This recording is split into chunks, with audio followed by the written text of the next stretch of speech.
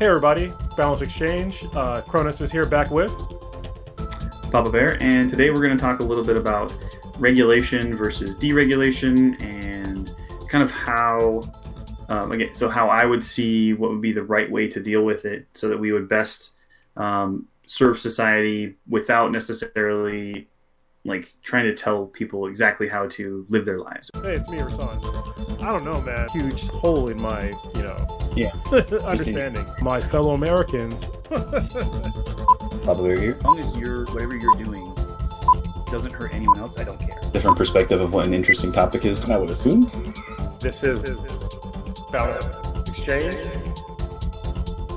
So, I guess so. We normally start with our routine of what are you drinking? So, Cronus, what are you drinking? All right, I'm gonna drink Evil 3 by Heretic Brewery. So this is a really good triple IPA. I missed Pliny the Younger this year, and Evil 3 will be my special beer for the. Is your backup for your Pliny? Yeah, I mean they had it and it was for sale, and I was like, it's a good beer. It's a really good triple IPA. So. I literally had a 5-minute window to get Pliny the Younger, and I missed it. So, yeah.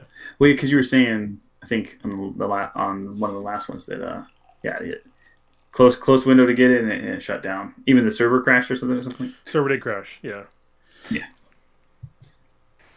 So I'm drinking, still doing the keto thing. So I'm drinking this fruit cart. It's not quite as low as the other ones that I had on carbs, but I ended up measuring after dinner and was still out of keto anyways. So I was like, well, it's not going to hurt too much to go with it today. Kind of expect to shut ketones down a little bit after Thursday nights anyways. So yeah, that's good. I think the way that you do keto is reasonable. I think a lot of people, they go hard as fuck. And sometimes there's negative consequences to going hard as fuck all the time with keto. I mean, and I do pretty solid. I think the last week or so, though, I've been a little bit... So I have a lot of keto snacks, like, hey, keto-friendly snack, this thing, that thing, this thing, that thing, whatever. But if you have a lot of them, you probably are still going to break your numbers. I was like, dang it. Yeah, you got to read what's in them, yeah. Have you heard of Keto Crate at all? What is it? Keto Crate? Mm-mm. So something I get, it's kind of like Loot Crate, but they send you, like, keto snacks. Yeah. So I've been getting it for, even when I'm out of ketosis, they still have really good snacks. So if you want to get, if you want to expand your keto snacks and other keto products, definitely check them out. I've been loving them for the longest time. So the Catalina Crunch cookies that you got, I got another package of those coming. Yeah, that was from. I've got my Magic Spoon stuff for the weekend. So both of those things I heard about through Keto Crate. Yeah, they're really good.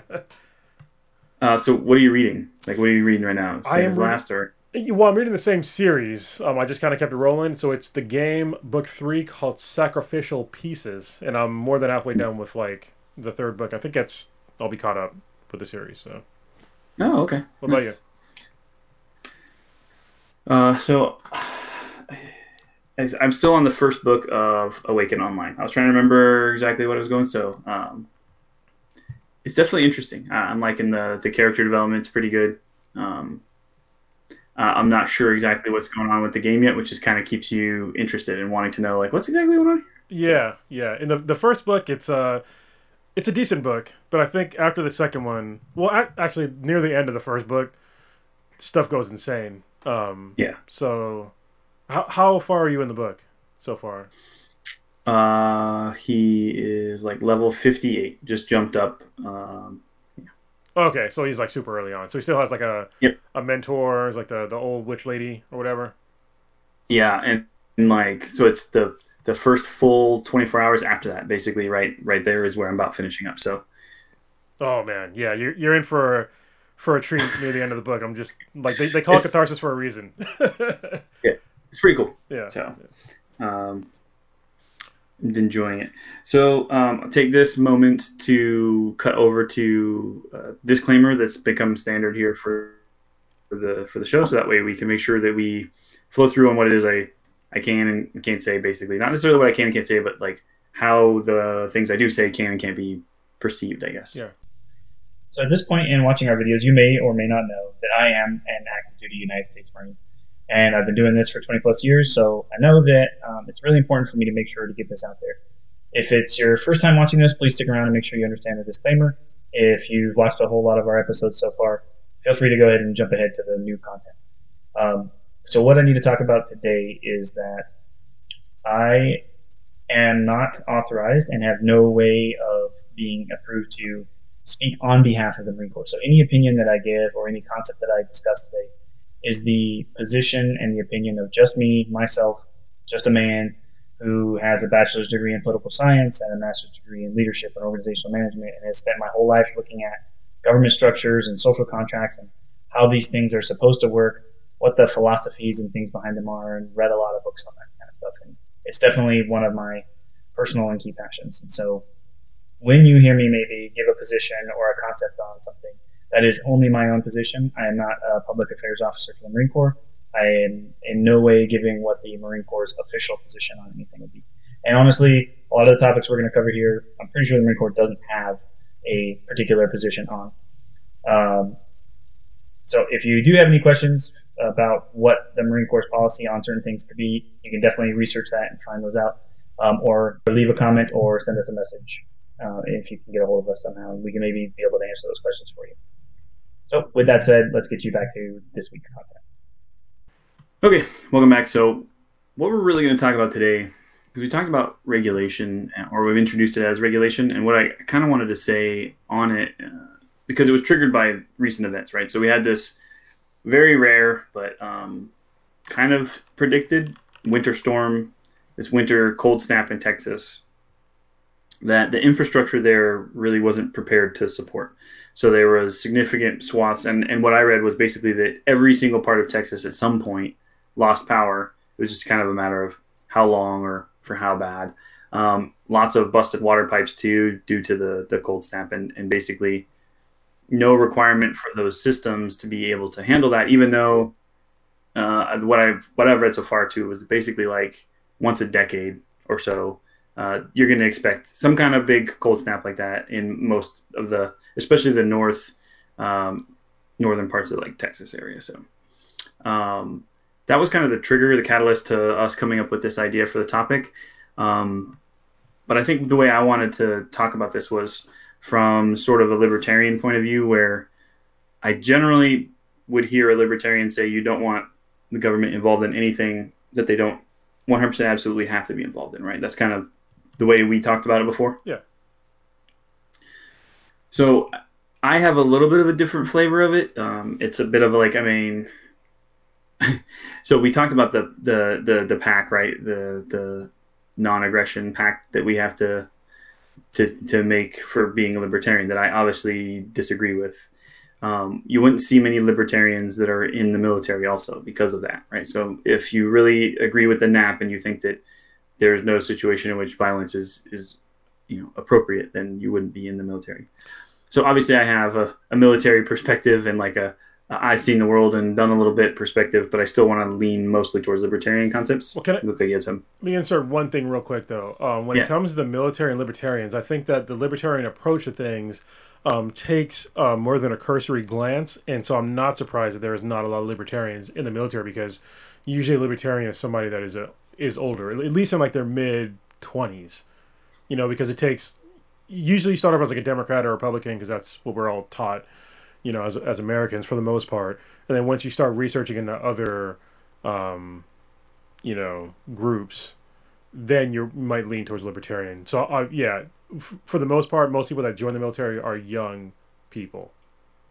So, yeah, and that's a really good point, too, to say, like, most people wouldn't find libertarianism early because it's not something that most people's parents would have talked to them about or taught them.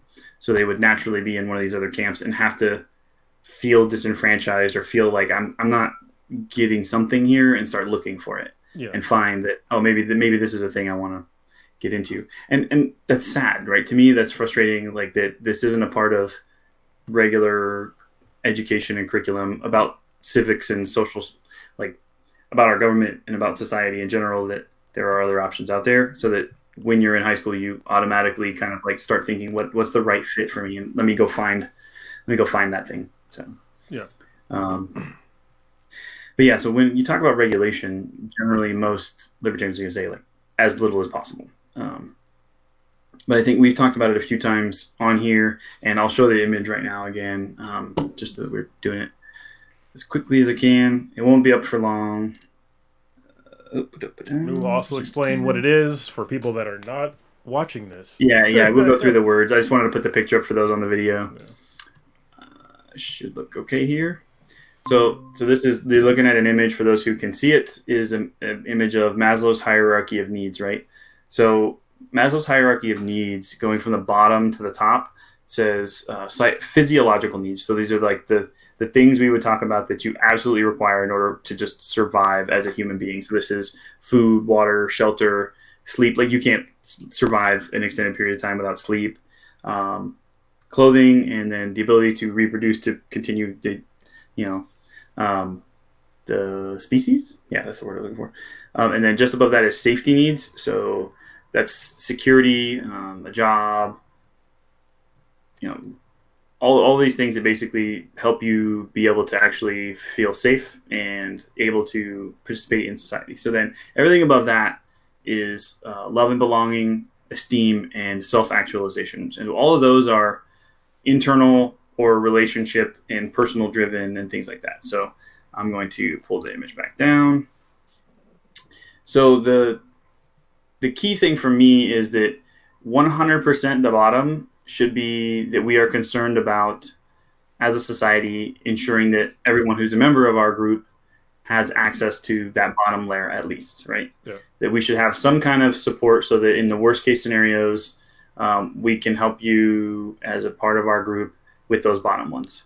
And then the safety needs being the next level up is where the gray area comes in my head, right? There's some things in it and some things that could fall into that category that we should take care of and care about each other for. And then there's some things that people would probably group in there that could be on the individual to take care of.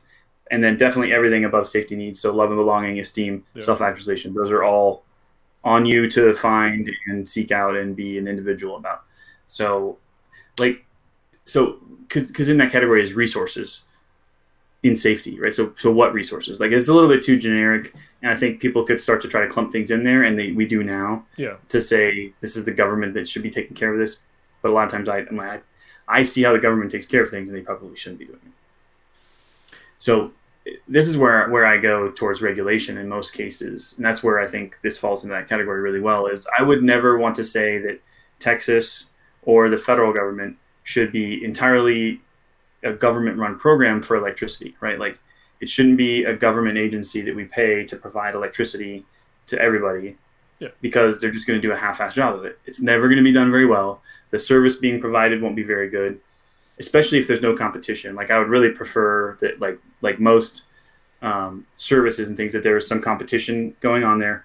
I remember living in New Bern, North Carolina, and there were two power companies, and it was really weird the way they did this. So that you would think, oh, there's two power companies in this area, which means there'd be some competition. Let me figure out which one provides the best price for the power. Yep. But it was that this neighborhood had this power company, and that neighborhood had that power company, and our power would be more expensive and their power would be cheaper. And we'd be like, well, why? Like, I don't understand how, like, why is this neighborhood and that, literally just two streets over, on different power companies with no opportunity to change between them, even though you're like, but I would rather be on that one because it's cheaper. It just was weird. No, that's a good point, because I live in Northern California, where we basically only have one option. It's PG&E. There is like the ECEE or something like that, but they still use the same transmission line. So to me, it's the same company. Yeah. And the problem is that we have the government that says they have these anti-monopoly laws in effect, but that's not true at all, especially when it comes to utilities. There's multiple places where you can live in America where you only have one phone provider. You only have cell phone signals only one company can reach a certain area where you live. Definitely same thing with your power. With your water, it's almost always one company. When it comes to picking up your trash, it's always one company. And so that's where it gets into this weird area where it's like, oh yeah, you want to have a free market, but also the government is not doing their job to provide the free market. Because it's like, okay, you have these laws, but you're also not implementing these laws for whatever reason. And that's what I don't like. It's like, I think that generally speaking, free markets are really good, But I think that people that are on kind of more left leaning, they kind of don't like the idea of the free market thing because they see these issues. But the issues that what I'm talking about are issues that we have laws for, but they're just not being enforced. Yeah, and that's where I think, and that becomes an issue when we talk regulation too. Is okay. So say we write a regulation that says, a city is required to have more than one power company, and they're required to provide this kind of service and have these kinds of backup plans in place in order to ensure that in these kinds of disasters, because they should be region specific too. So, hey, in California, there might need to be more of a plan for dealing with earthquakes. Yeah. And then in Texas, and in this example, a plan to deal with these cold snaps. Granted, Southern California maybe doesn't need this cold snap plan. Like, most of it wouldn't. It's not going to happen down here. But I will say, like, if you say that's not the plan, what about my area where we do get snow and it does freeze over every once in a while? So having those regulations in place so that the system does support it would be a good plan. So then what's the organization that inspects that and verifies that it happens and then enforces it? What's the enforcement methods? Like, so that becomes a part of the issue. And I actually, you ever watch Last Week Tonight with John Oliver or whatever? All the time, man. All the time. Love that show. Yeah, me too. And mostly because he just is kind of, for one, he'll handle topics that people aren't talking about. Yeah. And then he also does it. It's very satire, like, he's making fun of it and having a good time with it. It reminds me of the way, like, how I first felt about The Daily Show, right? Yeah, like, and he's from making the news show. Really entertaining and interesting. Yeah. Granted, like, because it's a bit, it got super biased against Trump for a long time. It's like, could you tell any story other than focusing on all of it? But I felt like that was a little overdone. But well, and also, I watch the show and I love the show, but every now and again there's topics that I'll talk about where I'm like, dude, you're wrong. But it's fine, but for the most of the time, I love what he's doing, and I think that what he's doing is right. But yeah, every now and again, I'm just like, no.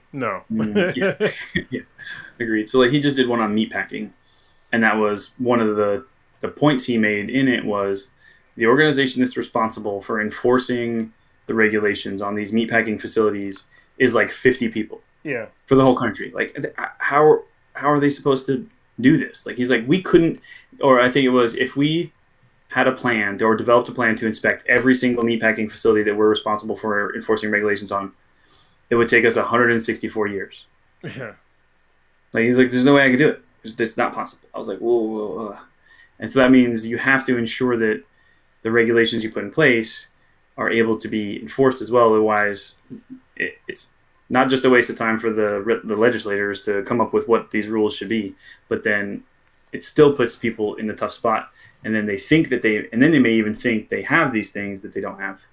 Well, I think the problem when he talks about, you take 164 or whatever years and you have to have all these people to do this, it's like, not really, no. Because you pass a regulation and you put harsh penalties on there that would drastically reduce the amount of, like, work you would actually have to do. Like, okay, so if you want to break these, certain guidelines or, rules and regulations, then you're going to pay a hefty fine. And it's not, when I say hefty fine, I'm not talking about in a $1 billion company where you fine them, a couple of $1 million. No, it needs to be in the B billions. Like, like if it's serious enough. There was one they talked about. It was one of the companies got fined because they found that there were some safety issues. OSHA, I think it was OSHA. Like, OSHA's like, we can't even do it. Anyways, they like fined this company $150,000 or something. It's nothing. Like, and you're, like you said, you're talking about multi-billion-dollar companies. So he said it's interesting if you look at it, it was like 0.0000005% of their annual profits. Not even just actual annual like income, but profits. Yeah. That's just that percentage of their profits. So it's like you would have to write these fines for these organizations in the percentage of total profits, right? Yeah. Hey, make it even if you made it like a 5% hit. That's a lot. On your profits. Like, geez, I don't even know what that number would be. Yeah. But no matter what your profits are, that would be a number appropriate to your penalty because you did this thing that endangered your people and in this case, endangered all of your customers. But I think also, like, one of the big ones with this particular issue for the Texas Power thing was that because of the shortage of available power, because many of the power generation plants were struggling to be able to provide enough power. Yeah. That there wasn't enough power for everyone. That what was normally like pennies on the kilowatt hour or whatever went to like $9 per kilowatt hour. Yeah. So they were charging significantly more because there was less supply and still the same amount of demand. So they were just going to like, well, we'll just ramp up the price. People aren't going to like not be able to require some amount of power still. And so the article I read said that basically the average house in America at the $9 per kilowatt hour or whatever would have a monthly bill of $8,000 for their electric bill. And that's like ridiculous. Like that's unrealistic. So that would be part of the regulations, is like you can't just scale up to whatever. Understanding that you can't necessarily stop the shortfall for power, but that doesn't mean you should take advantage of the situation, I guess. Yeah. So let me add into that as well. It's a really good point. Another point that I was thinking about is how these utility companies, there's literally zero. Excuse me, I just burped. Sorry. Hope you didn't hear that. I'm holding them too. Yeah, there is zero consequence when a utility company does not provide what they were supposed to guarantee you as a consumer, and I think that is so. First of all, the people in Texas, they were without a utility, which is supposed to be a guaranteed thing because that's what you're paying for, and so they got none of that for a long period of time, like days, some of them weeks. And then once the power did get turned back on, then they were paying exorbitant fees. Like, where is their like? If you look at companies, they have SLAs, which is service level agreements. I don't know why there is no consumer level service level agreements. Like, hey, if I'm paying you for like my internet or for my power, and you don't provide those utilities, you need to pay me, or at least discount my bill, because I'm not getting what is supposed to be guaranteed to me. But I have not seen a single SLA for a consumer at all. You need to be a large or even a small business to get those. And I think it's wrong. I think there really needs to be like an SLA agreement. I think that would kind of mitigate a lot of these issues, or some of them anyway.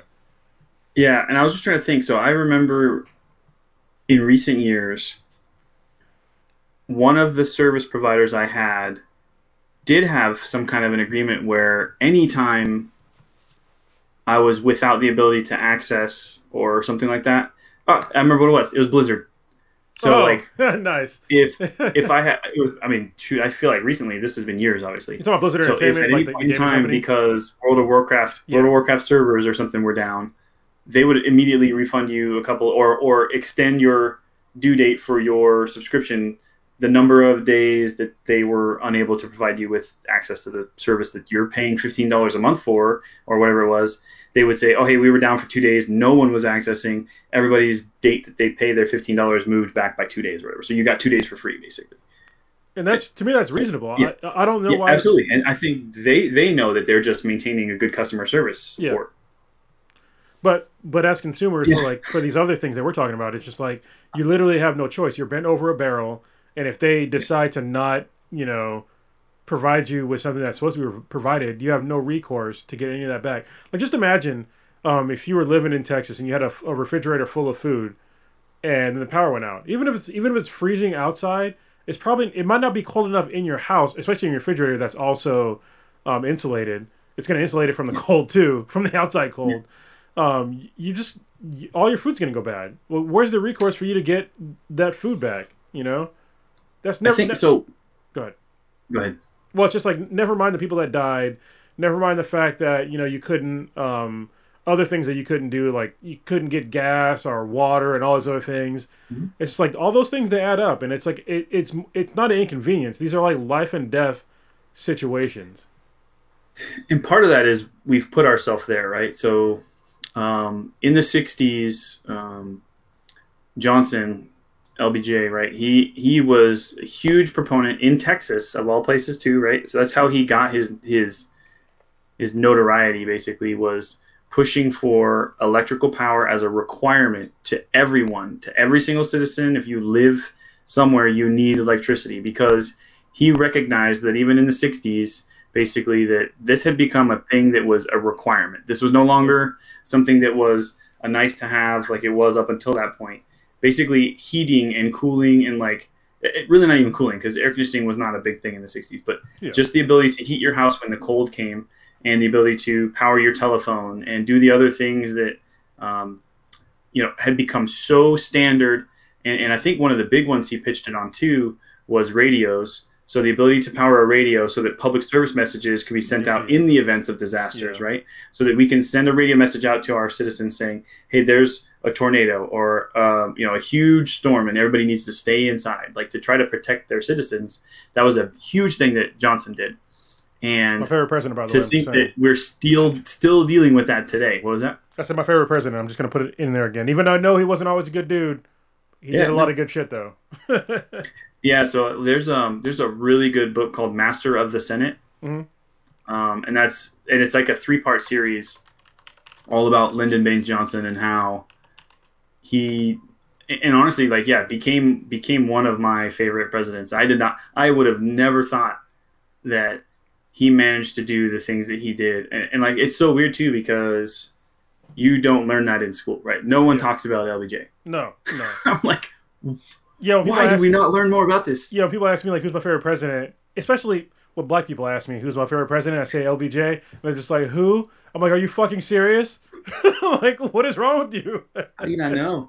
Because who was the is it Ross or Rose? There was another senator that was very, very resistant to all the civil rights stuff, and it was basically those two battling it out in the Senate for years, trying to get some kind of, and Johnson trying to get some kind of civil rights thing passed through, while he was a senator from Georgia, was constantly stonewalling the ability to actually pass any civil rights. I can't think of what it was. I want to say it was Ross or Rose or something along those lines. But LBJ and the power situation in Texas kind of reminds me of this too, and I think this is my picture in my head. My assumption is that what Johnson did and got power to citizens in Texas, it's literally the exact same power structure. Like no one has updated the infrastructure. Yeah. It's what Johnson managed to push out to these people, and no one has bothered to make changes to it since he managed to put all that stuff through. That's like what I see in my head. Well, it's everywhere. It's like we do need to make the shirt "Infrastructure is sexy." I'm serious, because people they ignore infrastructure when it's like you need to upgrade these things over time. Like I remember. A few years back, where people, especially in New York, they're complaining about people were using baby wipes to wipe their asses, and it was like clogging up the sewer systems. I'm like, okay, but people are using these things. Like, why are we still using the same sewer system from like the early 1900s, probably the 1800s? It's like, why are we still using these same? Why aren't they upgraded? Like, seriously. And yeah, I mean, probably don't use flushable wipes, but at the time, it became a popular thing, or a bidet, which I love bidets now. I'm just saying. But yeah, I mean, these are things like we're dealing with this super old tech, and nobody is willing to put in the money to upgrade these things because they think that, oh, well, it works. So, but we're looking at the quote unquote, it works for a very short time period. I mean, seriously, like we've been alive for, I'm in my 40s, you're getting there. And I haven't seen that much infrastructure change since I was a kid. I've seen new buildings. I've seen a couple new, like bridges and shit, but for the most part, like I unless a bridge is like seriously damaged, like where you can see the damage, they don't fix that shit. Talk about bridges, man. So like I'm from the Portland, Vancouver area. You know about the I-5 bridge there in the Portland area? A little bit, yeah. So this is a huge fight. So the I-5, for those who aren't from the West Coast, runs completely all the way border to border along the West Coast of the United States. Like it runs from Canada through Washington, Oregon, and all of California, all the way to Mexico, right? It is a huge pipeline for the entire West Coast of the United States. And at no other point anywhere on that entire interstate does it go down to 2 lanes, except for at that freaking bridge. Yeah, and I've been on that bridge, and it's a really shitty bridge. It's a drawbridge. Really it's like old. A lift drawbridge. It will stop. It will lift up to let a ship go through, and the entire I-5 just stops. This huge lifeblood of the West Coast just stops. So it's ridiculous that it even still exists. And the argument has been for about at least 6 years, who's going to pay to upgrade this bridge? Because Washington is saying, like, we should share the costs. Hey, let's get the bridge upgraded. we will pay part, Oregon pay part, let's get this done. And federal, you pay part because it's an interstate, right? Yeah. And then Oregon is like, we don't care. Washington, you need to come across this bridge to get to Oregon. None of us are going there. Y'all live there and work here, so you're coming to Portland or going to California, you pay for it. And so it's like this whole back and forth. It's ridiculous. But that bridge clearly needs to be updated. Oh, yeah. It's gotten so bad that at most points in time, if you're at any kind of a higher traffic time frame, or if the bridge is going to shut, it's easier to go out to the 205, around and up across the river and back out to the north side of Portland or Washington, come back down, than it is to try to wait for that bridge. Yeah, so back in the day, my friend Hatwan from the Marine Corps, he was getting married when we were both out of the Marine Corps. And I was living in Irvine, California at the time. And I drove from Irvine to just south of Tacoma, Washington. And I made it in around 11 hours, which is insanely fast. I was driving really fast the whole time. And Too fast. The only time, like over 100 miles per hour, almost the whole time. The only time I hit real traffic was where you're talking about. I was just like, what the fuck? Like, why am I being, like, why do I have to slow down? Yeah, it's insane. Like, and so to me, that seems like it should be an easy thing to agree to. Or here's what I would bet would happen is if you paid somebody to do it or contracted a company to do it and make it a toll bridge, people would pay that toll. People would buy a subscription for it. I hate toll bridges. Puget Sound Shipping Company and whoever else would pay like the monthly normal subscription to just have free access to just pass through. And you would get a damn good bridge. And then as soon as it's paid for, the company stops charging a toll. Right? Well, there's contracts that go that way. Okay. There's no problem with. I'm glad you said that. But my general problem with toll bridges is it's like crack for the government, because they will say, oh, we'll put it in a toll just to pay for this span of, whatever. And then all of a sudden, 45 years later, you still have the toll. And I'm just like, why? Like here in, we're putting in more tolls in where I live in the Bay Area. We have tolls now for the HOV lanes, the high occupancy vehicle lanes. And I'm just like, why are we doing this? Why are we putting in more tolls when literally we have tolls to get across the bay? There's like literally 3 toll bridges. Yep. And now we're putting tolls in the HOV lanes. And I'm just like, can you stop nickel and diming us? It's already so expensive to live here. Stop nickel and diming us. California, yeah, and it's like, we have 3 main bridges here. Well, actually, more than that. We have 4. We have the Richmond Bridge. We have the Golden Gate Bridge. We have the San Mateo Bridge. And we have the Dumbarton Bridge. And they're all tolls. All right? But all those bridges are old as fuck, except for the Bay Bridge that just rebuilt. Other than that, all those bridges are super old. They've been paid for, and they're still making money off of it. Yeah, and to me, that's kind of the only way a toll bridge or a toll road at all works is either. Well, so I could see a toll continuing to exist if the toll road contract continues to pay for maintenance for the road, right? So, like, if you pay this larger toll for the 10 years it takes to pay for the building of the thing or whatever it is up front, and then it gets reduced to a very small toll to just take care of maintenance. But the problem I have with that is in a state like California, where you're paying a freaking ridiculous amount of taxes already anyways, where the hell is all that money going if you're not taking care of the roads? Exactly. That's where it's like, if it gets to like maintain the roads, I already pay taxes twice to pay for roads. I pay for the state taxes and local taxes to pay for roads. So and if it's interstate, then I'm paying for federal taxes too.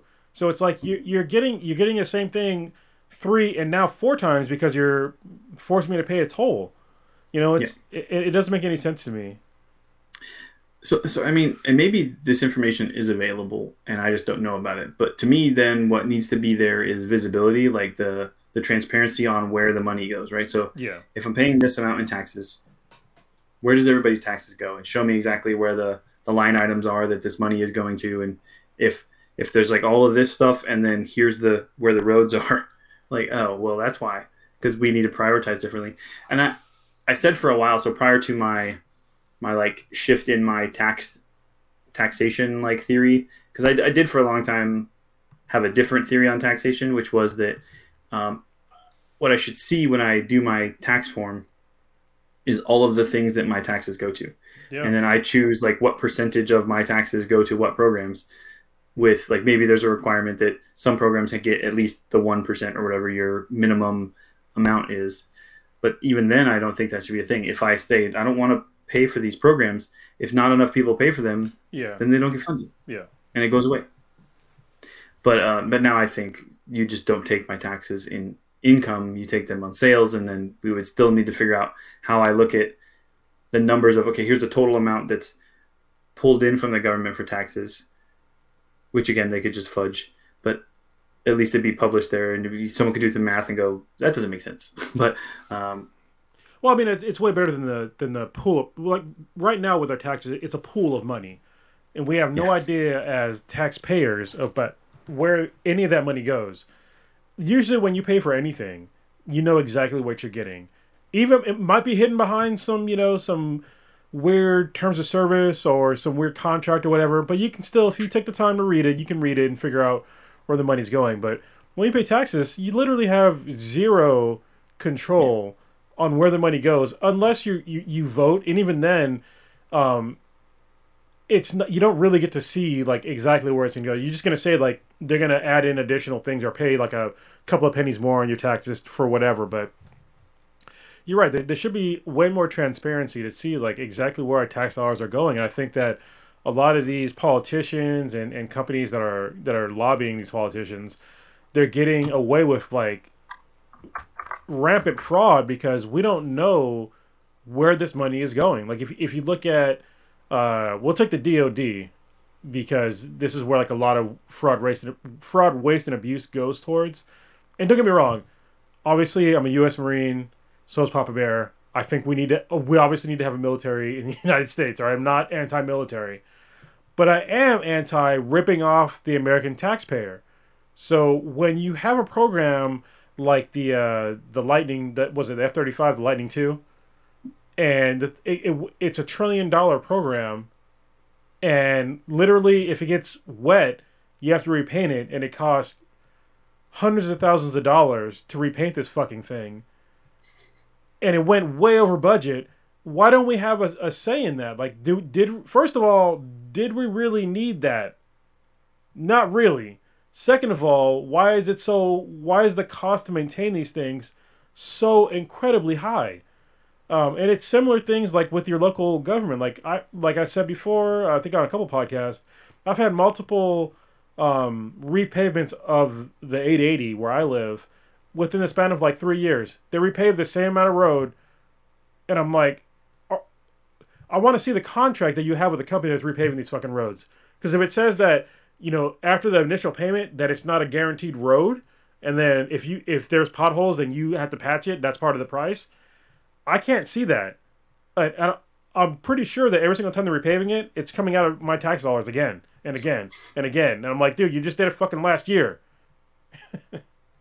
And like maybe instead of it being a clause where like they're required to pave it a certain amount of time, or like, hey, within this period you need to do another maintenance on it, and when you do that, this is how much you make on it. It's like, you didn't say I couldn't do it more than that, 1 time, 2 times, 3 times, and I keep making extra money on it every time that I do it. Like, that's not what I meant. And someone just did a bad job writing a contract. Yeah. This is something that my girlfriend, because she was in the project management for a while, she's like, the government just needs project managers. And I'm like, you know what? They actually do. They need to have people that actually are project managers on some level of government to like oversee these actual contracts, read them, understand them, and be like, hey, listen, no, like I'm not going to give you this contract. And I understand that the vast majority of contracts to the government are like lowest bidders, but it's not really the lowest bidders. Like they're lowest bidding on the initial contract, but there's nothing in the clauses for those contracts that say that, hey, if I fuck up this thing that I'm doing, that, I'm out of the contract. You know what I mean? Like they usually come back to the same company and be like, okay, can you fix it? And I'll pay you again to fix it. And it's like, it should have been done right the first time. Like, why am I paying again? Could you imagine, like, if somebody fixed your toilet in your house? Like, if your toilet was leaking, somebody fixed the toilet in your house, a plumber, and then a week later, you had the same leak, and then it might have been worse. And then the plumber would be like, oh, okay, well, I'm going to charge you the same amount of money or more to fix the toilet again. How pissed would you be? Oh, very upset, yeah. Yeah. You would expect that they would come back and take care of it, especially if it seemed like it was their fault that it happened, not like oh, maybe I just didn't quite fix the problem. Let me take a look. Yeah. Figure out that it was something else and I just didn't know it. Because you know how troubleshooting is. I mean, sometimes you can't tell, but like, oh no, I caused that breaker problem. I'm not paying you for that. You come fix it then, and then get me back where I wanted you to get me in the first place. Yeah, no, it wouldn't be okay. And but we accept that on some of our contracts. So there's a concept for DoD contracting, and this is what we're moving away from in the SATCOM field, and I think in the communications field in general, because what we end up with is this issue where on a 5-year cycle, right? Because that's how long program acquisitions cost. If you read Kill Chain, right? Jesus so I mean, Christ, you know that this stuff takes forever. Hold on, you end real up with quick, product by the time you get it. Yeah, put up. Oh, maybe you're gonna talk about it. Go ahead. I'm sorry. Yeah, you get a point by the product that you get it that it's already no longer viable. Yeah. And you have no process through this program that you've purchased to make sure that it stays current. So we are shifting to a new concept away from what's called like least expensive viable or something like that. So like as long as it meets the objectives and then is the least expensive, that's the one you go with. That's the contract you have to choose. But they're switching to this concept called like best value. And so then what it does is it compares like, okay, hey, it might be more expensive than the cheapest one, but it gets us these extra things at a value that someone assesses and goes, that's worth that extra cost, especially if that contract includes something like, staying current with the technology in some of these aspects, which is a big part of one of the things we're pushing with, which is like, hey, when I write this contract now, I want when it's fielded to be the modem that year, not the modem from 2 years ago or 3 years ago, or the router from 2 years ago or 3 years ago. No, it needs to be whatever the current router is when you field the system. So it's stuff like that ends up generally ending up a more expensive contract than someone who's going to buy routers from 5 years ago and it's got 1 year left on the on the like supportability contract. And so then it's cheaper and yeah, it meets the objective. So then we have to pick that one. But if we do this best value, someone will go, well, no, look, these are going to last this much longer and they have supportability through their contract. That's why it's more expensive. But really that gets us the best value overall. Then we can spend that extra money. So it might be more expensive when you see the line item than it was 2 years ago. But then when you look at it over a 5-year period, it's actually a better value. Yeah, no, that's good. That's a good kind of first step into the right direction. Little victory. Yeah, small victory. So, man, I remember when I was a contractor in Iraq and I was installing a whole bunch of storage area networks and they would have Connex boxes full of equipment. I'm just like, all this shit is old. Like, what are you guys doing? And I remember, like, this is like a perfect example of like when you have a bunch of money and you buy a bunch of shit, but you don't think about it on the other end. All right, so I don't know what part of the government was probably, I think it was the U.S. Army or it was the Army. They had a Connex box full of fucking servers, of Dell servers, full of them. All right, and so, but they were bought like years before. They were still, current. They could still, do, a decent workload. But when I was installing them, because I was installing them to hook up to my SAN, and I was like, all these BIOS batteries are dead. Like every single one that I'm pulling out, the BIOS batteries are dead. Because what they did was some dumbass, they bought these. They bought all these servers and they put them in a Connex box with no AC, and so they all overheated. And then all the batteries for the BIOS batteries lost their charge. And so what happens? They had to fucking spend hundreds of thousands of dollars on new BIOS batteries. And yeah, BIOS batteries, like an individual one, doesn't cost that much money. But when you have to buy like thousands of them, that shit adds up. And then ship them to Iraq, that shit adds up. And then it also compounds when you're pushing back mission objectives. Like when you're trying to like install a new, network and a new environment, but then like, I don't have any fucking BIOS batteries. They're all dead.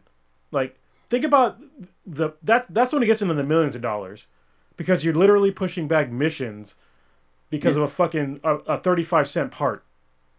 Well, and think about it this way too. You were there with the sole purpose of building that, right? Oh yeah, and I was not cheap. So how many days could you not even work Yeah. until those batteries got there? Yeah. You didn't stop getting paid. No. Luckily, I figured out other shit to do, but it's just like, yeah, what you're saying is totally true. And like another one was, I installed like all this equipment in like, I installed like 8 SANs on like one like deployable box.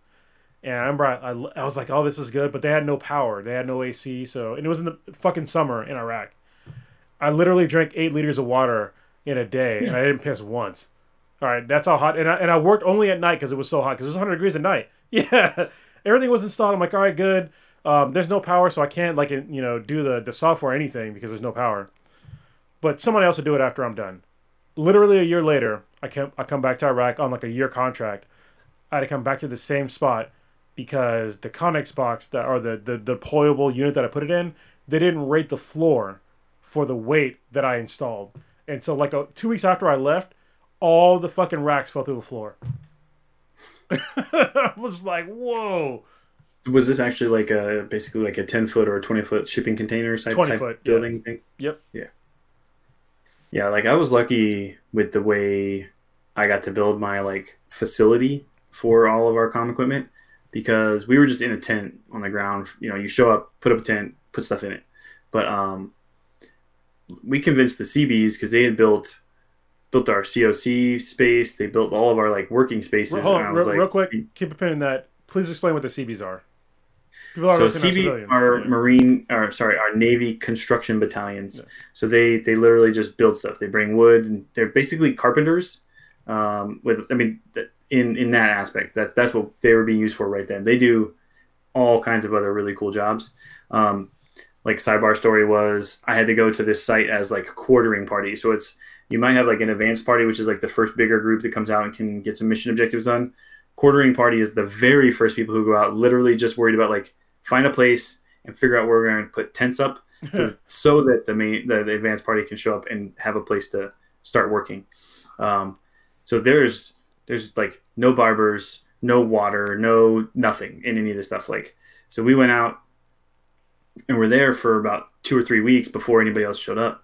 And so I was shaving, but I didn't have a way to get a haircut. So then when the advanced party finally comes out, and one of the dudes had a set of clippers or some other stuff, and my major comes, he's like, you ever gonna get a haircut there, Corpsman? Basically he called me a Navy corpsman, which is one of our Navy counterparts don't have the same haircuts. So I was like, first off, I was out here 3 weeks by myself because you freaking sent me out here, so don't even start with me. Second, if I was going to be in the Navy, I'd be a freaking CB. So you can call me BU1 if you really want to. Wait, so, were you a warrant officer at the time? No, I was a staff sergeant. Oh, that's hilarious. But I was a tech controller. Yeah. So we still had an attitude. But so I got to hang out with these CBs because they were also super early out there. There was only 2 units other than the Marine Corps communications detachment out there to set up the first comms on the site so this whole headquarters could come in on it. And that was an Army construction unit that was pushing out this berm for security stations, and then the Navy CVs there putting up buildings. So I got to design in Visio, because I did a lot of that for my work anyways, exactly what I wanted my shelter and facility to look like. So I got to have them design basic wood structure. But I was like, no, I need to have a 2-layer floor. It needs to have a drop floor. I need troughs here. I need troughs there. I need a hot side. I need a cold side. I was telling them exactly how I want all this stuff built. So they built exactly what I asked for. And we had it set up too so that those in-floor troughs ran to a double door set that ran outside to an extra generator that was right there. So if we lost our primary generator power, we could run outside, grab those cables, run them inside to the secondary power connector, fire up that generator, and be back up inside within 5 minutes while we figured out what the other power was. So all of this stuff I got to design myself and have them build. So that was nice. I got pretty lucky there. Yeah, and these are all things we're going to get back to regulation. These are things that should be regulated. Where you have certain requirements that things need to be regulated. Hey, you need to have X amount of uptime for shit. For me, I come from a post Marine Corps, the disaster recovery business continuity side. And so if you don't regulate or have an actual plan on what happens when shit goes down, then you're gonna have a problem.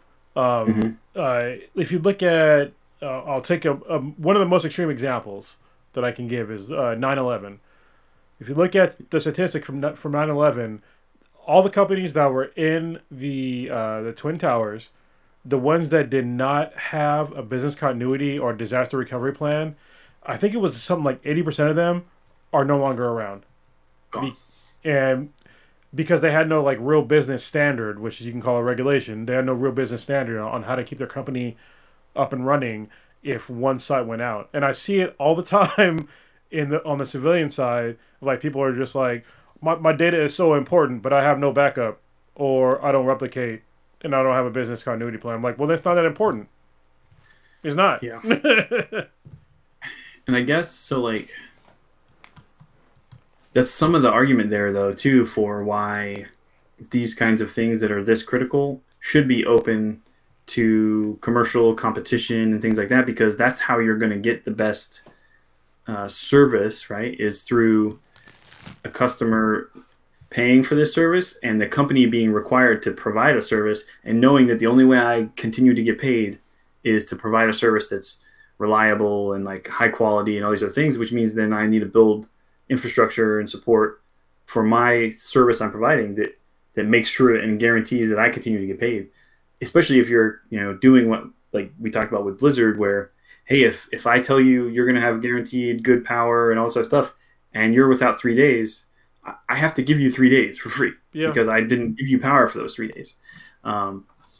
If they're doing that because you've pushed it out of government control and government regulation, all these other things, and said, hey, free market, just do it. But like we said, in some of these cases, especially like utilities, there's water pipes that have to go into the ground. There's power lines that have to get installed. And the reality too is like, so imagine in my neighborhood, if there were 3 power companies all capable of providing power to this house with competition. Well, that means there's 3 different sets of lines coming to my house. I might only be using one of them. And they're running out to sets of lines. And how many of those lines go, like, do you want all that construction in your neighborhood? Like, I don't know if I do. Well, yeah, that is one side of it. But I mean, you already said the other side. I think what the Blizzard thing is, the reason why Blizzard did that is because they have free market. Because they have to compete with other people. And I think that's why they were like, hey, we're going to guarantee, we're going to be better than our competition. Yes, I think that when it comes to power lines, but maybe that gets into, this is an errant thought, all right? Transmission lines, I think, to just regular civilian people, like regular residencies, I think that those transmission lines should be owned by the government. And I think that when it comes to power generation, that should come from private companies, and that should be a free market.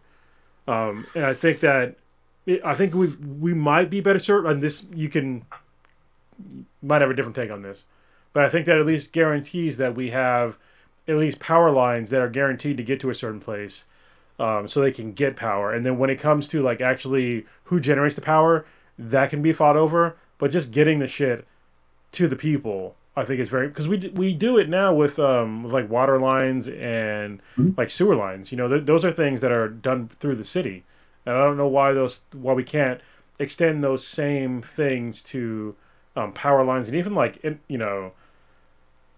internet fucking connectivity. Like why can't we just do that? But this is when you get into libertarian things. So tell me your thoughts, please. Well, no, I think so. Then at some point, that's where this conversation will get there, and I think we may pause it and come back to it, put a pin in it, kind of thing. Sure. Because we talked about that with electricity in the '60s, and we say this is now a requirement. Everyone has to have it because of these XYZ things that now push internet in Maslow's hierarchy, right? From being this cool, like maybe a resource that could be in the gray area that pushes up, to being like a critical resource that is absolutely fixed in this space, and we really need to be discussing it as a requirement in tier 2 area of Maslow's hierarchy, not like a gray area could be just for a nice to have. Yeah. And it's like, has the internet, because there's arguments about it, and as we sit here recording a podcast over the internet and sharing it with people over the internet, I continue to think more and more that, all the public safety stuff, like I don't have TV here. I'm not listening to a radio. What I have is the internet. That's what's on my phone. And so some kind of access to the internet is how I'm going to get like warning messages, how I'm going to get public service announcements, how I'm going to get, the news, and how I check the news that's going on in Texas. That's how we get it. So that same argument for the electricity in order to power a radio so that we can receive these public service safety announcements is the same argument we have now for the internet. Like, hey, everybody needs to have some level of access to it. Yeah. So that's when that becomes a required infrastructure project. And I think you're not far off there with it. But what I would like to see too is maybe it's a mandate and a regulation. Like, this is a thing that has to exist, and it has to exist with this level of quality being provided, and then allowing that to go out to commercial businesses to put in the best that they can for however much that local area can afford or needs to have installed. So there still would be like private agencies building it through government contracting. So it's rather than like being a government agency that builds the power lines, it's the government that pays for the power lines. Someone else builds them to a specific regulation or specific like set of specifications. Because as soon as we let them just own it, it'll get really bad. Well, yeah, because that gets into some of the... Well, we talked about a lot of the ways that government has had missteps with, like, just basic shit. But I think they should be able to guarantee certain services and have, like, repercussions where if you don't get these services... It's obviously, we're talking about regulation, but...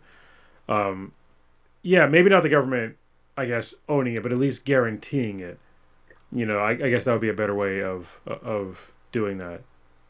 So yeah, and that's yeah. I think now that's the same. Then we're saying the same thing where it needs to exist, but someone has to say that, right? And I think that's the case, because then it keeps us from getting to the point where it's a competitive thing where I have 15 sets of power lines running to my house because everybody wants to maybe take my money, and I got to pick from amongst those and look at all these 15 lines coming to my house, and I don't want that. Yeah, but just guarantee the transmission lines and also deal with the... So this is California, it's not California specific, but a lot of regions in the nation of like guaranteeing that these transmission lines are free from debris and trees and brush and all this other shit. You know, if you need to make it all underground, then make a regulation that they're all underground or whatever. But I mean, right now, especially in parts of California where we have these transmission lines that are going through like forest and stuff, and then they're not doing, like PG&E, they're not doing their job of like cutting back, you know, these certain brushes and trees, and then all of a sudden you have a tree branch that falls on a transmission line, and then you have a fire. And that's why we have like a lot of, like, if you look at like the past 10 years in California, a lot of these forest fires that we've had, like these wildfires, have been started by transmission lines failing and transformers failing because of, you know, they're hitting brush or whatever. I know that for the like year and a half that I was in Quantico, Virginia, every single power outage we had on base was caused by wind and a loose branch knocking down some kind of power line. And it was literally just like branch on line, breaks the line, done. I'm like, if you know this is going to keep happening, why aren't they cleared back far enough away from the freaking lines? Or just put them underground. You know, it's like... Yeah, and I'm a huge proponent for underground. Yeah. Like, that solves so many problems, but I get, too, that it's super expensive.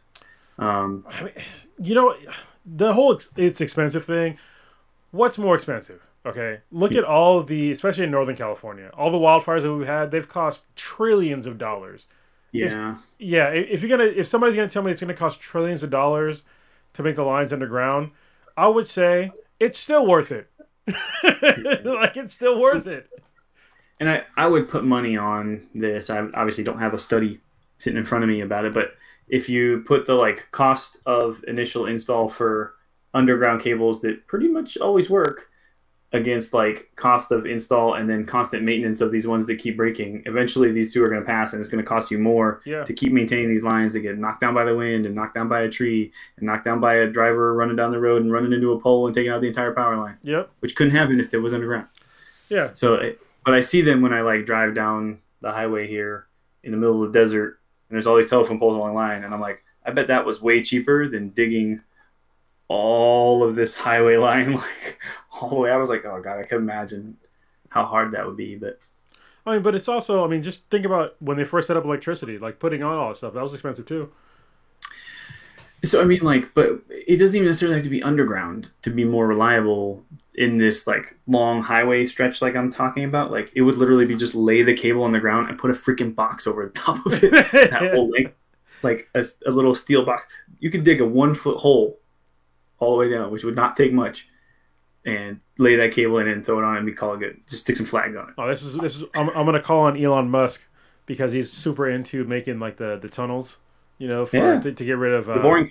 Yeah, the boring company. So just like listen, Elon, if you're gonna make the boring company and have these boring ass tunnels, put some boring ass electrical lines in there too. Like, let's do it. I guarantee they're gonna have electrical anyway. So yeah, well they're gonna have to, especially because they have to have ventilation sucking it out of there and like other things. So and lights and all that stuff. So yeah.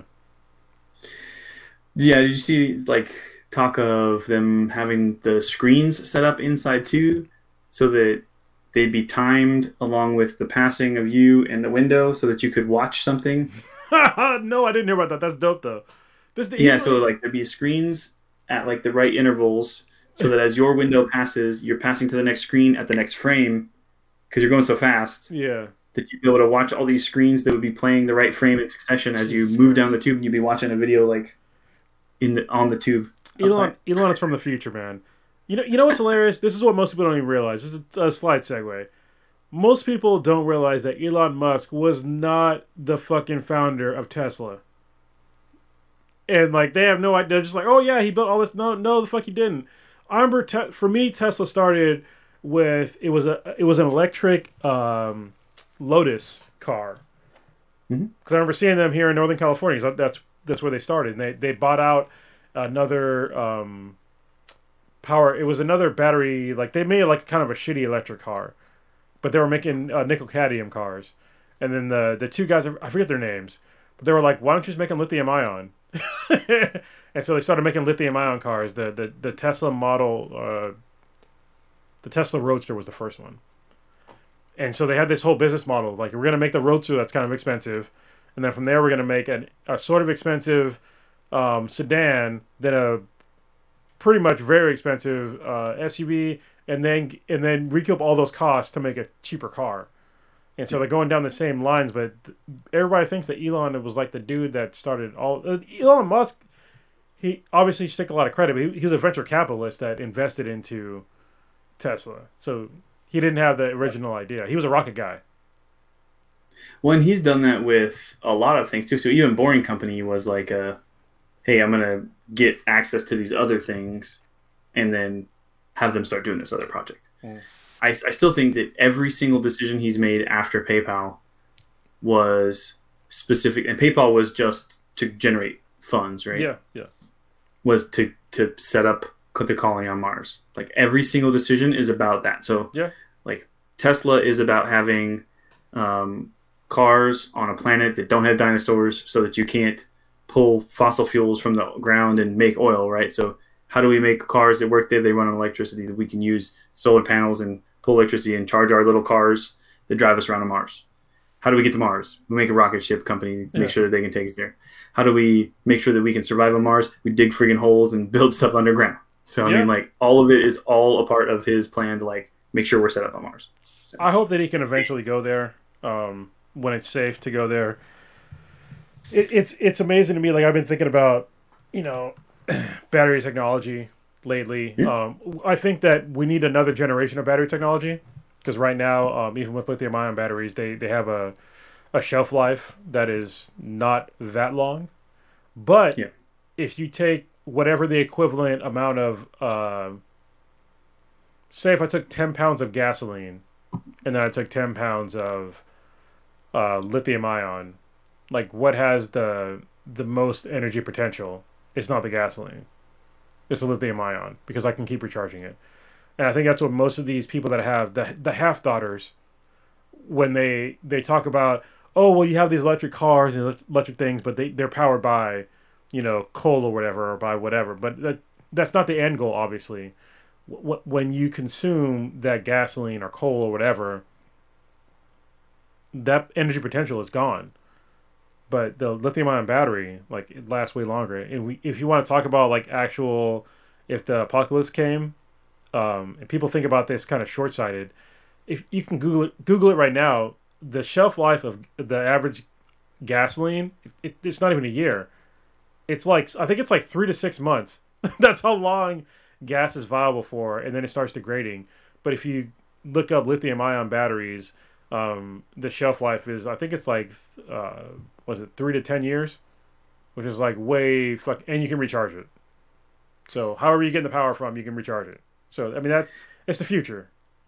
Yeah, I mean that's so. What I was trying to look up was like so the concern for lithium should be the same as we have for fossil fuels, though, where like how much lithium is there even available on the planet so that we can continue to pull lithium out of the earth and make these batteries? Because does it have any greater long-term longevity and supportability than fossil fuels? Knowing that, like you said, we should be able to make that so that the lithium is able to support power more because it can continue to be recharged and used for a longer period of time than any amount that we're pulling from the earth of fossil fuels. I can't find a good answer. Well, also, I figure out like how much longer is it going to last? Yeah, well, I also think that I don't know if that lithium ion is the be all end all. That's just the current technology. I think that we've been kind of so lithium ion technology has lasted for a long time. All right, but the problem is that most people don't realize that the only reason why it's viable right now is because the costs came down like so dramatically. So I think that if we find a new battery technology that can hold a charge or even hold more power than lithium ion per pound, I think that'll be the way to go. And so I hope that people don't think that lithium ion is like the way to go for like forever, because it's not. Neither is obviously oil and gasoline and stuff. So we need to keep pushing forward to find things that are better energy efficient, because we get constant sun rays, but it's just wasted energy. Yep, it's totally wasted. So talk about lithium-ion batteries and sun rays. Really great segue to the next part of this, which is that I think the right move at this point almost isn't to ensure that power infrastructure regulations, which are going to go into place in Texas probably this year because of this stuff that's happening, should be done in a way that is like Johnson's 1960s power, right? They shouldn't be writing regulations that say, like, hey, you coal power plant and you like natural gas power plant have to guarantee a certain amount of service and this level of customer service, and like even just cost benefit stuff. Like they need to have stuff that encourages individual homes to provide their own power and have their own storage. Because you mentioned, like, what if I lived in Texas? Like, what if you lived in Texas and your power was to go out for like 3 days and you have food in your fridge, right? That was the exact scenario. I wouldn't care. I have solar panels. I have a freaking Tesla power wall in my garage. Like, I'm fine. So during the day, the solar panels are going to keep my fridge turned on. During the night, my power wall is going to keep it turned on until the thing comes on the next day. My food's fine. All right, hold on. So I already know somebody's listening to this. If they made it this far, all right, and they're like, well, with solar panels, what if you have a winter or whatever? Okay, so I already have your scenario. All right, the problem I think with most of America and actually the world, the problem isn't energy per se. The problem is energy storage, and that's where I'm getting into battery technology. We need to have a better way to actually store power. Because yeah, you're right. In Texas right now, it's not that bad because obviously the sun was shining days later. They would have been able to, if they had battery backups to store power. If you didn't know this, if you're looking into solar panels, if you have only solar panels and your grid goes down, your power is going to go out no matter what.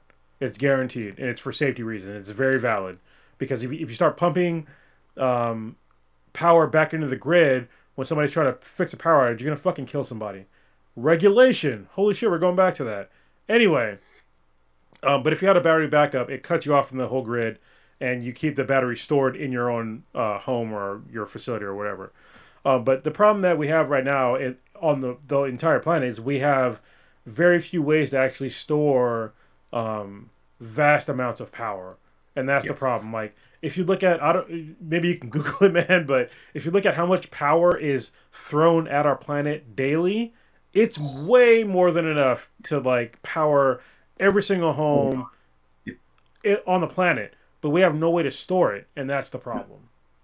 And that's where I think if we're going to start writing new, right, like places that don't have a significant amount, like Texas, because there's actually very, very little power regulation, and that's part of the issue they faced was and again, it's a part of Texas culture, and good on them, you know, because I'm libertarian. I'm saying, hey, good for you. Like, you've managed to over this amount of time continue to say like, just stay out of it, government.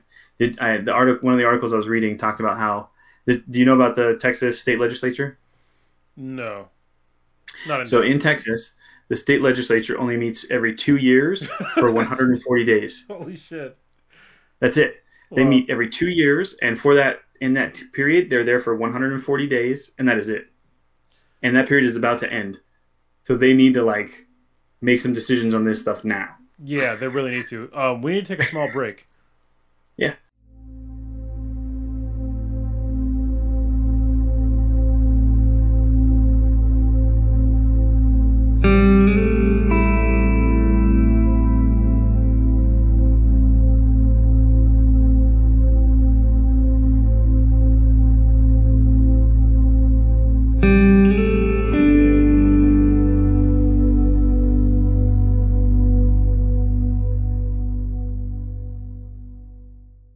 I went ahead and got the last of these cucumber limes. And I got the lemonade, the strawberry one. Oh, hold on a second. Can't see you. Hold on. Oh. See me now? It's me. I was looking at something else. Okay, what is it? Yeah. Dude, the strawberry tea truly one is awful. Is it really? I haven't had the tea ones yet. All of the rest of the teas are okay. The strawberry one, I'm like, strawberry and tea, like together, it's like, it's like you're eating a strawberry with the leaves on it. Oh, Jesus. Yeah. Like, it doesn't go together. It's not right. Holy shit, are you going to build a 911 Lego? You see this? Yeah. I moved it over. That's pretty cool. It came in the other day. It's technically for Logan. But you gotta do it. I told him he has to build it with me. Oh, okay. Nice. Are you a Porsche guy? He is. He is? So tell Logan that one of my dream builds is I want to build a Porsche 914 with a WRX motor in it. Because there's swap kits. Interesting. Because you can get 300 horsepower. Like going backwards. What's up? It seems like going backwards. Like, wouldn't you want to put the Porsche engine in the WRX? No, because if you put a WRX motor, so it's 300 horsepower. Like Porsche 914s, like it's not a 911. They're like the cheaper versions of Porsches. It's the But it's like 2,000 pounds with 300 horsepower. Yeah. Yeah, it'd be amazing. So yeah, his love for Porsche. The weekend before he left for college. No. It was the weekend before he was supposed to go back because it was during Christmas break. We went down to the Porsche dealership in Palm Springs because he just wanted to go look at cars.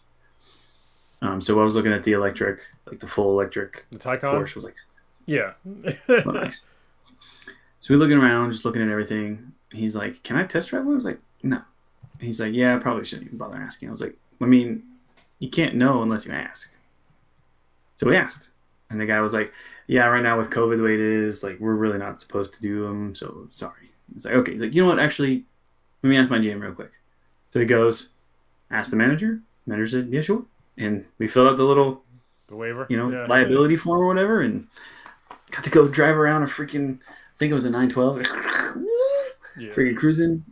And he's like, "You drive. I'm not driving this." And then drove it around a little. Had some fun with it. Pulled into like a little very like small neighborhood or whatever. I was like, "Get out, get over here and drive."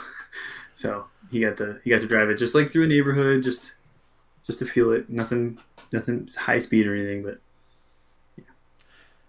yeah, it was nice. Inside's all like red leather. It was nice.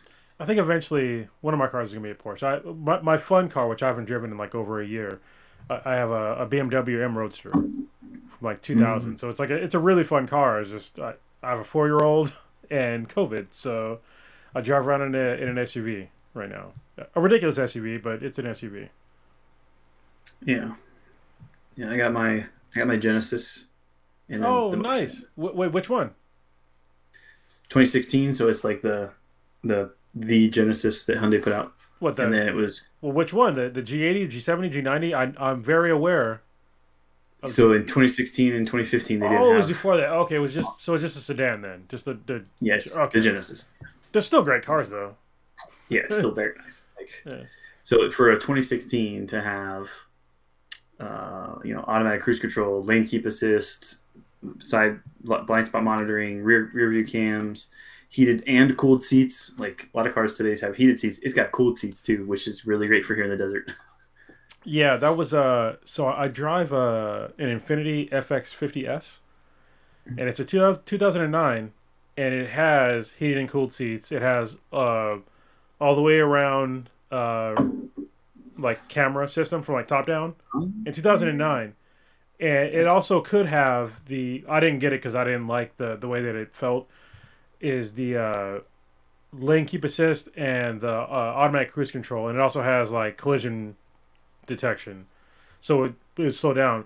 The reason why I didn't get it on my car is because my buddy he has an Infiniti as well, and he had the advanced like system, but it was so intrusive, like the way I would normally drive it. I don't drive on somebody's ass all the time, like hardly ever because I'm older, but it was so intrusive. Like when they got anywhere near close to me, the car would automatically slow down, and it was so fucking annoying.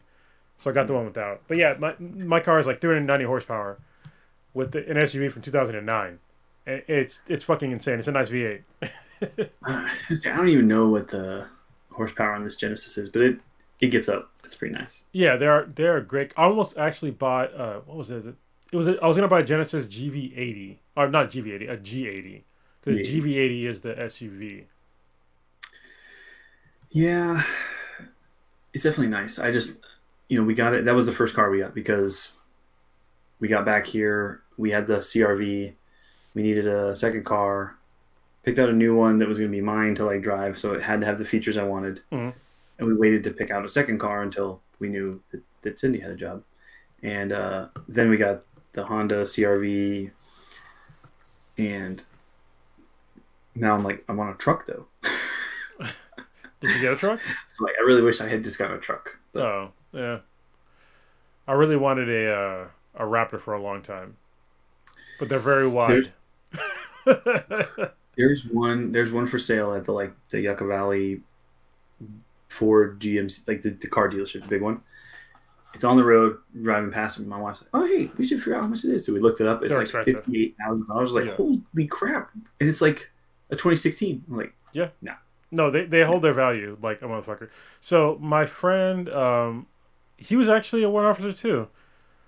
What was his name? Childs. He actually lives near you. He retired. Yeah. Did you know him? Was he a tech controller and then was Dirty? Yeah, Dirty. Yeah, Dirty Earl. Yeah, he's got a Raptor. Let's see if he'll sell it. He's not going to sell it. Probably not. Yeah. Earl was he was one of the people that I consider good Marines. He was a good dude. Yeah. Dirty is what you would expect a Marine Chief Officer to be. Yeah. Him and Jesus Christ. So if you knew Earl, did you know... Well, actually, we'll talk about it some other time. We're doing a fucking podcast. Yeah. Let's get back into it. So, okay. So there's a really good video that I watched that talks about specifically California, where we both are right now. California's renewable energy problem. It's a channel called Real Engineering. Mm-hmm. They actually have some really, really cool stuff that I like to watch. I watched this was like months ago. I saw this video and was like, holy crap, this is a really good point. And I'm kind of wanting to address it while we're here talking about this on regulation and power and all the stuff that I think this is really where these regulations need to go, which is let's focus. If we're going to fix these problems that we see with the system, instead of fixing the problem we have now, let's fix towards the problem that we know we should be solving in the future anyways. Yeah. Like, let's just write those rules. So it talks about, the way California's power works, the primary power plants support basically like 80-90% of the power like all the time, but during surge they can't support it. Yeah. So there's 2 or 3 natural gas power plants, which natural gas power plants are the best at being able to spin up fast, produce power during surges, and then slow down and then basically turn off and wait for another surge. So it's those surge coverage things that is the first problem that California talked about trying to solve. If we didn't have to run the natural gas ones and we had some other kind of surge coverage, probably solar or wind or some of these other things that could be stored so that when we had a surge, we can then pull from the stored power and use it that way. But the problem is the draw, even in the surge capacity, is so large. And this is according to this video, so totally recommend you watch it. I think we can probably add a link to it in the video. And I can share a screen real quick so you can see it. So you know if you're finding the right channel, look for Real Engineering. I noted it down. But basically, like this storage location, like if you just put just battery storage and just like a solar power plant out there to be able to charge it, it's acres and acres. It's huge, just massive location that you would need to store. But that's the only way he covers it. And I thought, even watching the video at the time, as I'm like putting power storage in my own house, well, stop trying to put it all in one place. Just regulate that every home has a storage capacity of its own, capable of storing some local energy support so that you don't require the surge support from other outsides. Have the steady state like power supply from the grid capable, and should you surge above your normal draw, you pull from your local storage. Yeah, so that gets into like the decentralized thing, which don't get me wrong, that'd be excellent. So I love decentralized fucking everything. Anything. Yeah, it's like that's the way that we should be going for everything, especially for infrastructure. It should all be decentralized. New T-shirt. Yeah, decentralized. Well, but it's also even in his limited, or in the channel's limited, not understanding, but just like thoughts on the subject. When people think about like how much things take up space, you talk about acres. Okay, that's a great idea. Things take up acres. At the same time, though, the vast majority of the planet is fucking empty. Yep. Like if you look at just California in general, people think of California as like some big packed place. No, it's not. It's packed in the Bay Area, in Los Angeles, and San Diego. That's it. Maybe Fresno, but not really. If you want to look up space, there's thousands or even probably millions of acres in Southern California in the desert. Where you can Bakersfield area. Yeah, you can set up large solar farms with battery storage solutions for energy. Like, why aren't we doing that? But also, yeah, I love decentralized even more. Did you ever go down to Palm Springs while you're here? Yeah. Of course, yeah. And all the wind turbines that are down there. Yeah. But it's also there's no battery backups for those fucking things. So no. But I mean that would make sense, right? But so like on top of those, I'm sure these are fairly new. Between here and 29 Palms, so when I'm driving to work every morning, I pass 4 like massive solar panel farms. Yeah. Huge ones. Like it has to be at least 2 acres worth of nothing but solar panels just lined up. And they're the automated ones too, so they like face this way, and then as the sun goes, they rotate and face with it, so they are maximizing their power as much as they can. Tons amount, and like you said, because we're here in the desert, like I get sun a lot more than anybody else, so that's why I'm not concerned with knowing how long I'm gonna have storage there, even if, and so talking about food conservation and some of the basic stuff like in emergency state, even if that thing only runs it for 4 hours overnight. It'll, like I said, it's insulated. It'll hold what cold it has for 4 hours until the sun comes up again. Yeah. And then I have power enough to back that up. I just have to be a smart consumer and be like, hey, family, turn off all the other crap. Keep the freezer on. Keep the fridge on. And when we need to, we can turn on a couple lights, but keep everything else off. Well, you can also, I mean, today, you could automate it. Like, listen, after a certain hour, like if you get to like 10, 11 o'clock midnight, it automatically shuts off certain portions of your house. You know? And that's just the way it's going to be. And then you conserve, power that way. But I think that we're so used to being gluttonous with power with no... I'm a victim of that or, perpetrator of that. I use power all the fucking time for, like, ridiculous purposes. I mean, I'm doing a fucking podcast. But with a gigantic fucking sound system. But our purpose is to try to help with this problem, so it's totally viable. Totally a good use of that electricity. Yeah, but I wish I need to invest into solar and get a battery backup system with solar, so I wouldn't fail. Have you seen any of the pictures of Enrique's new house? I have not. So did you know he closed? No. Yeah. Was it? So he moved in. We've been moving him in. We moved in a whole bunch of his stuff over the weekend. Night before last was their first full overnight. Mm-hmm. So he's like living in the house, but he's got both right now, you know. But his house has 2 sets of solar panels, 2 completely independent systems.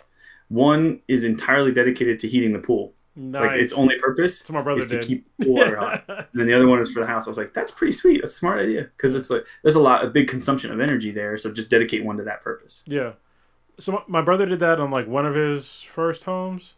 He lives in Chula Vista, but he has another home in Chula Vista, a different part of Chula Vista that somebody's renting, and he had literally like he had 2 solar panels, like 2 different solar panels, one for the pool and one for the house, and when he lived there, he had like the city had to pay him because he was putting so much power back into the grid, and then like his tenants, they left everything on, and so they had like all these bills. It's just like, what are you guys doing? Like, why do you have bills for like electrical company? They'll just leave everything on. I'm just like, dude, like eventually, like you'll hit a spot to where like, yeah, you're gonna like outgrow your energy production. People don't get it because they're dumb. And I think, like you said, it really depends on what you're doing. So right now, December was like $5. January was $9. Was my electric bills. But that's paying a bill while, like, there's a teacher teaching in that room all day long during the week, and a student in that room all day long, and a student in that room all day long.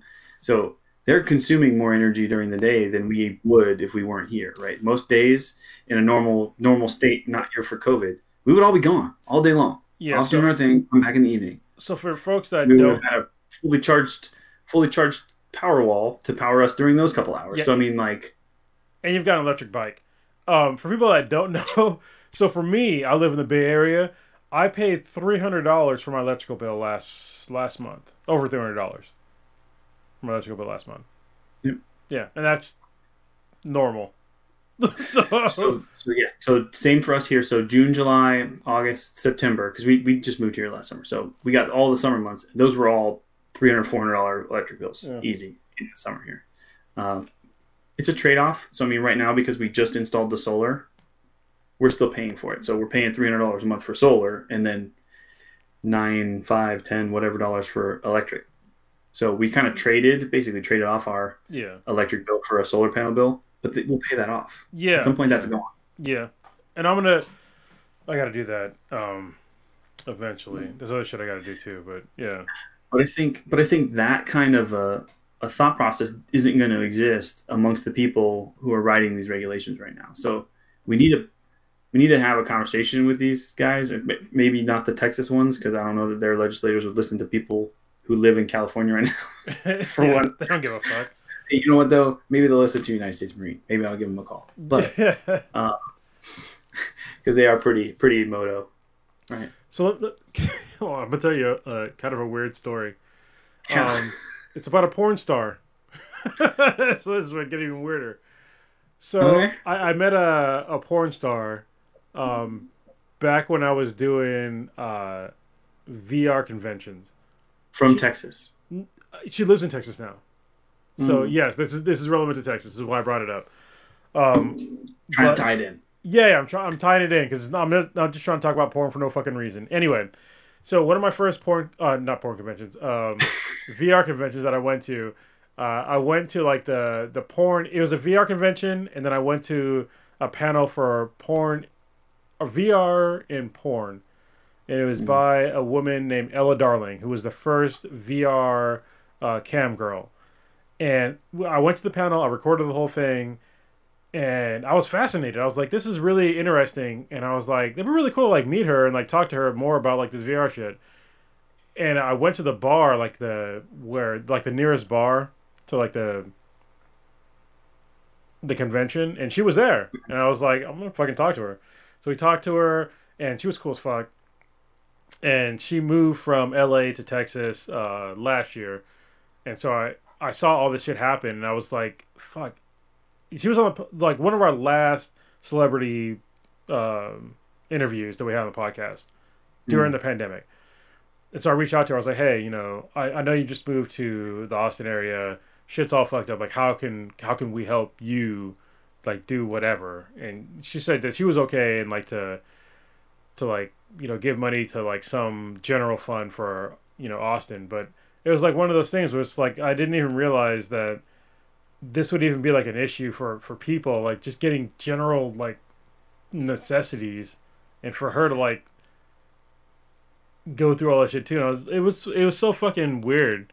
So like that a person can move from like California or anywhere in America to where you're not guaranteed your basic necessities.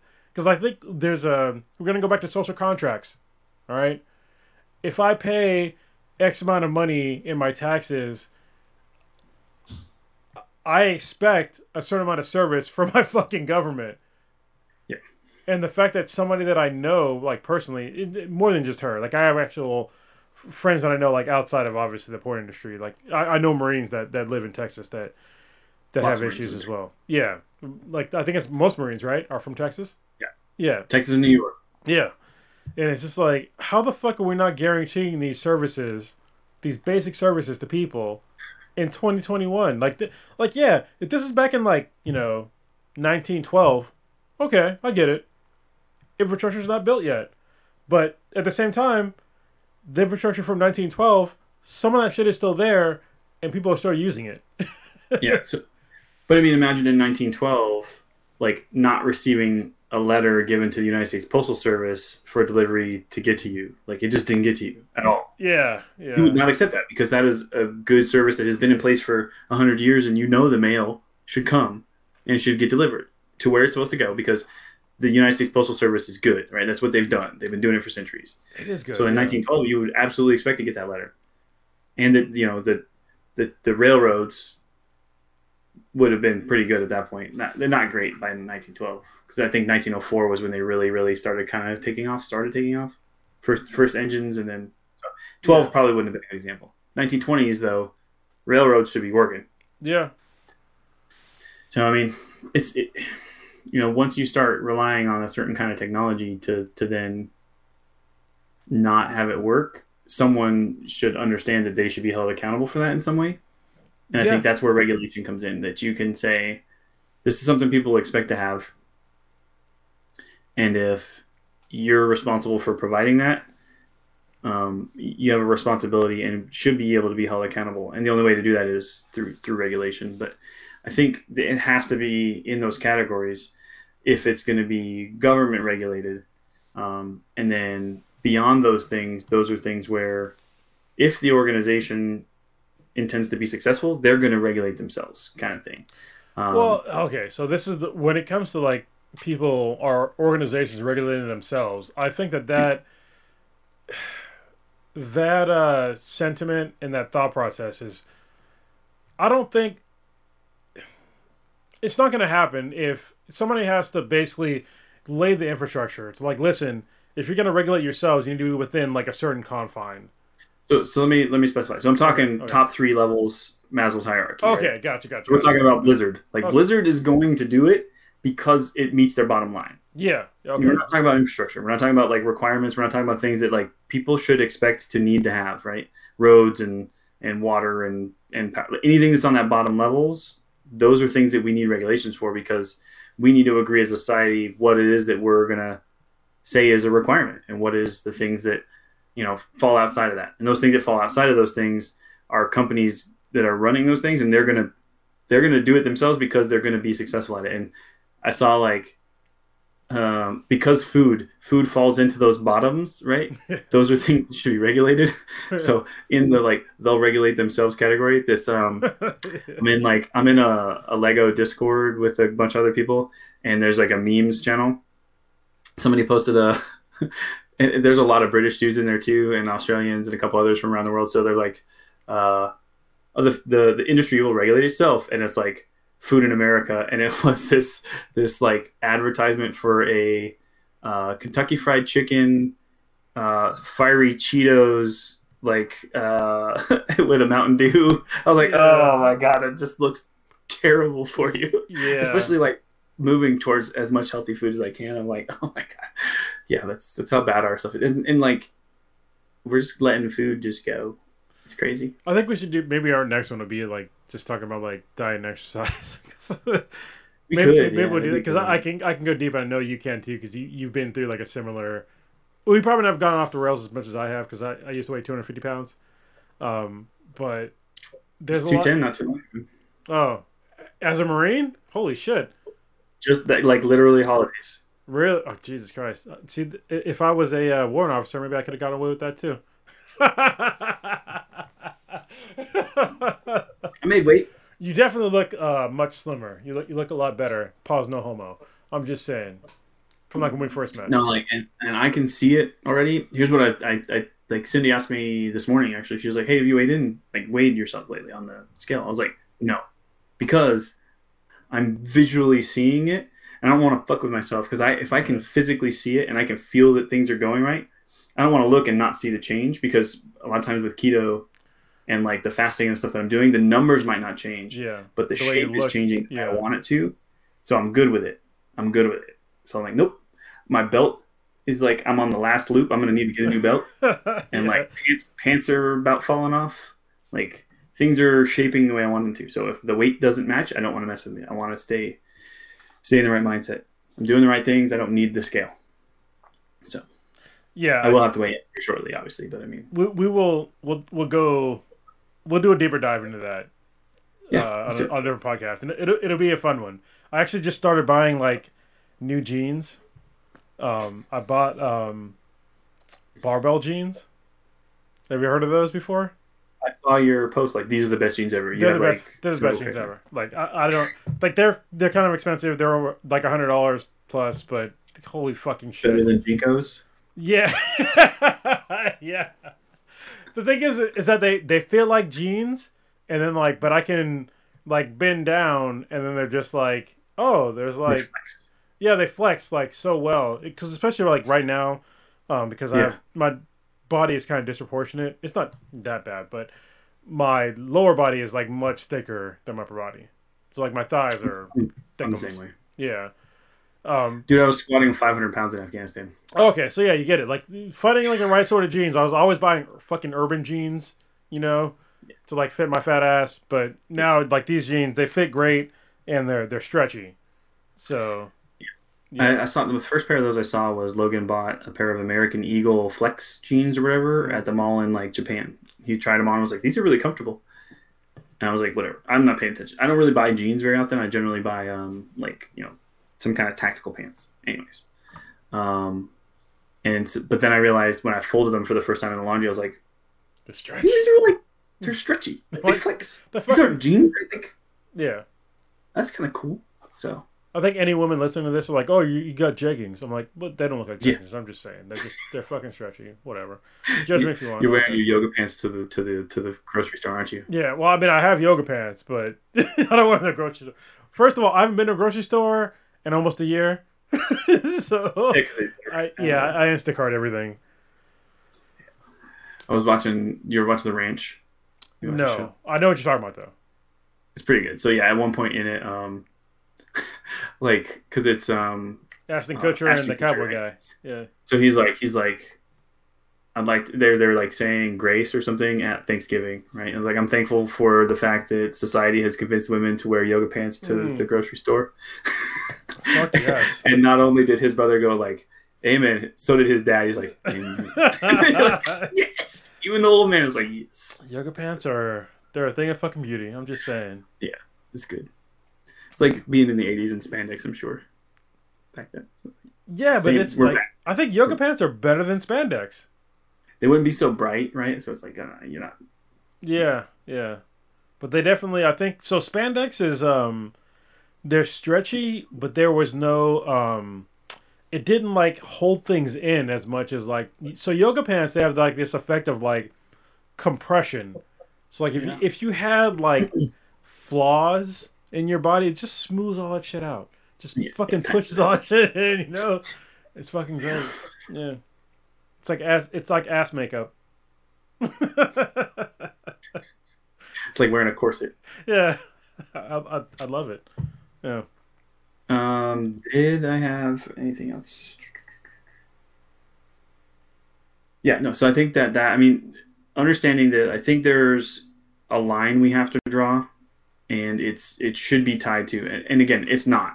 It's current state of things in the United States, right? Is that it's a very hodgepodge mishmash of things where we say these are things that you absolutely require as a human to survive, and they some are and some aren't, like government mandated and regulated and controlled. Some things are just out there, and that's why like healthcare made sense to me. I just didn't like the way we did it. Maybe I think there was probably a better way. Yeah, I remember to ensure that healthcare was taken care of for people. Yeah, so the way that the Affordable Health Care Act, I don't like calling it Obamacare, even though I didn't vote for Obama, I was not an Obama fan, but it's the Affordable Health Care Act. I think that one of the huge missteps that they did was that they made it so that if you didn't have health insurance, that you were fined for it, and it was fined by a significant amount. I have a new tax person this year, and I don't have my 1099 fucking G or whatever it is for like the healthcare thing. I don't know if you have to go through this yet, but you have to basically, if you're a civilian, you have to get a piece of paper from the government that says that you paid for your health insurance for the whole year. And if you don't, you get fined for it. I had no idea how much that fine was until I think 2 days ago. It was like thousands of dollars for me. Thousands of dollars that would have been. I think it was Let me like... go find that paper. What's up? You're like, let me go find that paper. Well, no, I don't have it. Like, I literally don't have it. So they're just going to put it in as like, I have insurance. Because I can prove it in other ways. But I just don't have the actual form. But yeah, I think it was like $3,000 of what I would have had to have paid to the government if I didn't have insurance. And I'm just like... The point of the Affordable Health Care Act was to just make sure everybody had insurance. Yeah, but I think I didn't like it because of that, because I saw that thing in there where it's like, you're going to find people. How the fuck do you call it Affordable Health Care Act where you're going to find somebody for not having it? If they're poor, you mandating that they have insurance is not going to make them richer? So what is the point? Yeah, let me look at it. So I mean, like... Is healthcare health? So it's not bottom category. Right? So it's not 100% guaranteed that this absolutely has to be something that we agree to. It would be one of those ones we need to talk about and find the right way to manage and do it. So that's probably why I would say it's something, but I just felt like the way we did it wasn't the way I would think would be the right way. Yes, definitely. So there's some gray area there. Go ahead.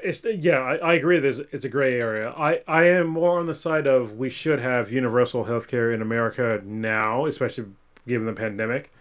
But it's still, I'll say the same thing. It's a gray area where it's like, if you can't afford it, then you can't afford it. But at the same time, should it be guaranteed? And that's where the gray area comes in. It's like, but when you say it's guaranteed, then somebody else is paying for it. We all are. And I would, again, same thing I go back to on taxes every time. Just have it be a part of the sales tax. Yeah. Like, did you hear about the, there was a new thing that was going to come out recently. It was a similar thing to healthcare. Oh, it was the student loan debt issue. Did something new come out on it? Because when he was still president-elect prior to the 20th of January, basically, I heard a proposed plan of like $500 per something or whatever, so that for up to $1,500 or $15,000. Yeah, they're still trying to figure out like the actual dollar amount to like cancel student debt, but I'm just like, for me, for somebody that has never gone to college, I have no aspirations for going to college.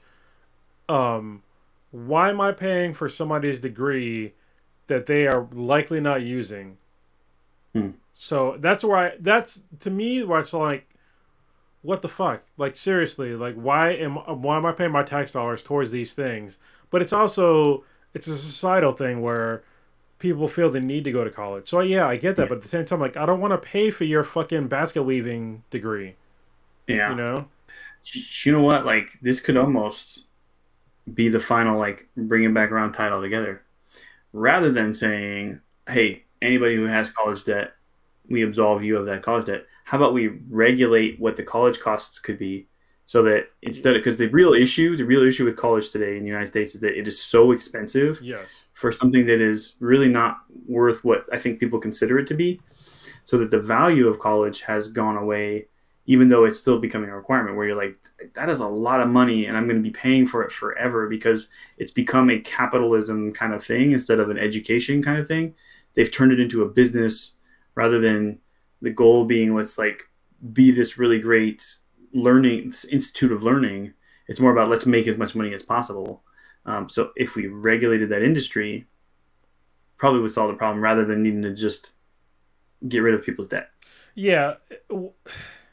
Yeah, I totally agree. And I was listening to Elon Musk talk about what could get somebody fired at Tesla.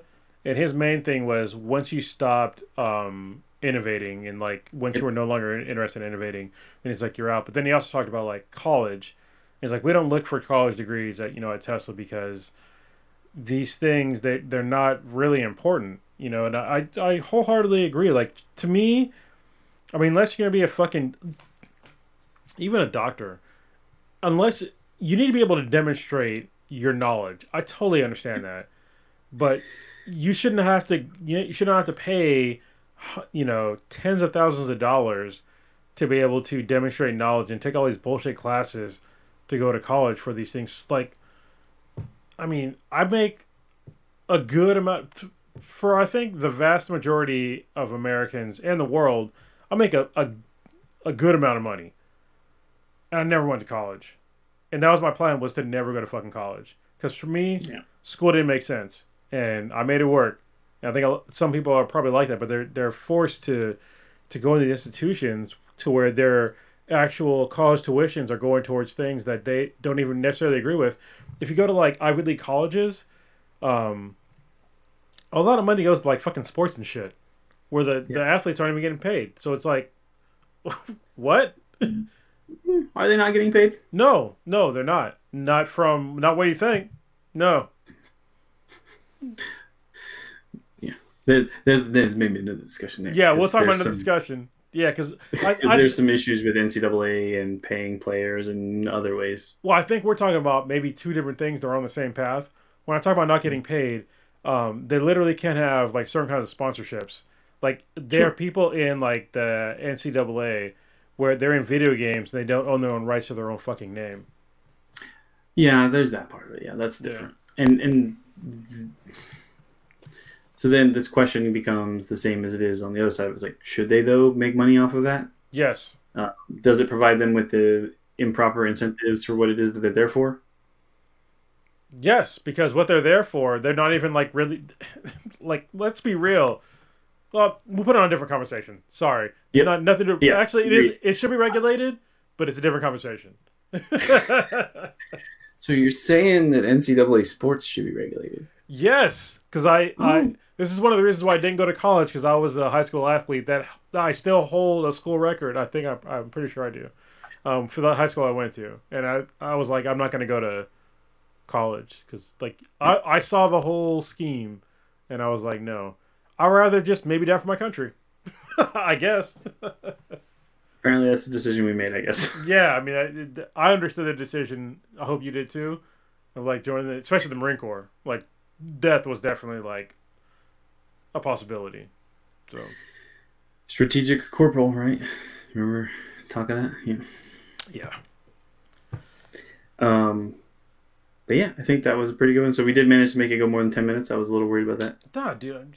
It's just like the last one that we did for my last one. I was like, I don't know if marriage is going to be a big thing. And then you definitely helped me out a lot in the last one.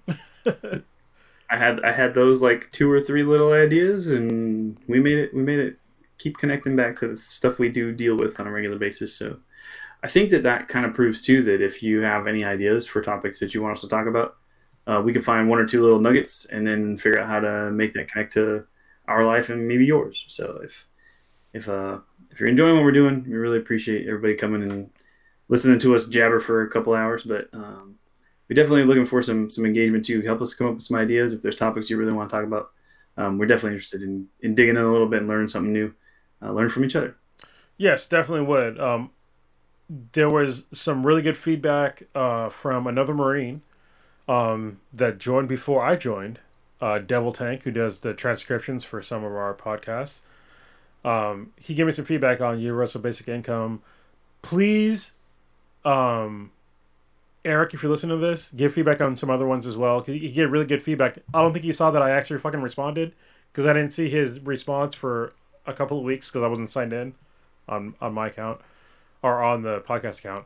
But please give us feedback. If you think that whatever we say is bullshit and you have some really good feedback, please let us know and we can elaborate. Maybe what you're saying is more valid than what we're saying. Like, I'd love to be educated on anything, and I'm pretty sure you're the same way, right? Yeah, I mean, it'd be like the video I talked about that I think is a really, really great video, and he just hadn't even considered the idea of not needing this massive, battery storage farm if every single house had battery storage, right? Yeah. I guarantee he was seeing the problem from a specific angle, and it was a really, really great point to make, and just needed, maybe someone to bring that up. And I guarantee there's scenarios we've talked about where I never even considered it that way. And I'll give you a personal example, which is one I've talked about already on this podcast, which is the taxation thing, right? I thought that my taxation plan was the only way that we could probably go forward with the way taxes are done, because we needed to have accountability for the income tax that we were getting taken away from us. But someone explained to me before, or shortly later, like, why should we have income tax at all? Why is it not, like, why are we punishing people for working? Why are we taking their money away? Why aren't we just taxing their consumption and making people then maybe be more choosy about the things they spend money on? I was like, mind blown. I was like, oh my gosh, I'm totally changing the way I look at this. And that can happen on any of the stuff we've talked about so far. Yeah, I always reserve my thoughts given new information. So if I have new information, then I can change my opinion. And so I've said this since I was like in my mid-20s. If you give me some new information, that could definitely change my opinion. So especially if I find it valid. So I'll reserve my right to change my opinion. Yeah, and that's why I have a hard time with the way some of our political like dialogue goes, where they're like, "Oh, but in 1972 you voted this way." I'm like, yeah, but I didn't know what I know now. Like, why would that be relevant to today, where I'm trying to tell you that what I voted on back then was wrong? Yeah, I shouldn't have done that. I didn't have enough information. I had a skewed perspective. I didn't understand the whole situation. Like, there's a million reasons I could have chosen something different back then than I would now. Like, people you grow. can't. Yeah, you can't just. It would be worse if I never changed and stuck to my old ways and like only ever voted the same way. Like, but that's the way politicians operate. And this is why I'll vote for you when you eventually become president. I'm just saying. I don't know about that one, but no, I'm voting for you either way. I'll move to whatever. I'm just kidding. I'm not going to move where the fuck you live. I'm definitely not moving to Yucca Valley. So I don't know about being here, but Colorado's sounding good. Florida. Not Florida. Fuck that. You have hurricanes and shit. So Tampa doesn't really do much. You think so? But there's also Floridians there. I'm just saying. Dude, my family's from Florida. Watch your mouth. I'm sorry. I'm not gonna watch my mouth. No, I'm just kidding. So, like, there's a Gators hat in there. I mean, I'm not kidding about being from Florida. Oh, you're from Florida? All right. I have a Florida driver's license. Jesus Christ. All right. Well, maybe I won't vote for you then. I'm just kidding. I'll still vote for you. You've obviously overcome Florida, so you got my vote. But I grew up in the Pacific Northwest, so I mean, there's that too. Yeah. I don't have a general. It's a joke for me talking shit about Florida. But you'd have hurricanes in Appalachia. I'm just saying. So there's oh God, we're sidebarring again. Sorry, but so there's this really, really cool research study I saw on hurricanes, Atlantic hurricanes and Gulf Coast, right? Or Caribbean hurricanes, right? Yeah. So over a 200-year study, they went back and showed where landfall happened for 200 years of every single hurricane, right? Comes ashore, comes ashore, comes ashore, comes ashore. Exactly where it came ashore. There's like two places that not once in that 200 years along like the South Atlantic coast and along the Gulf Coast that never got hit or whatever. And one of those is, where like the Jacksonville, Florida area is. So it's like Florida comes in at an angle. Yeah. Florida comes in at an angle like this, and then the Atlantic coast goes back up and out. Yeah. It's that little notch. Wow. Like, never gets hit, probably because of land shapes and wind. Like, never. So I was like, that's where we're moving. Nice. Somewhere where you just don't ever get hit by a hurricane. All right. Well, let's wrap it up. I'll retract some of my statements about Florida, but also not so much. I'll retract my statements from like the little 2 areas that you're talking about. Okay. The Jacksonville area and then maybe Tampa. There's one in the Gulf Coast too. I couldn't remember what it was. Anyway, let's wrap it up because I have to use it. I'm getting old. I think we're good. We can actually probably consider ourselves closed out from earlier if we want, or we could try to carry this a bit. I think we're good. This is a great conversation. You thought it was gonna be 10 minutes, and we're fucking near 2 hours in. So yep, and that's what I guess that's what we're going for. Yeah. Great conversation, but yeah, I gotta go. All right, later.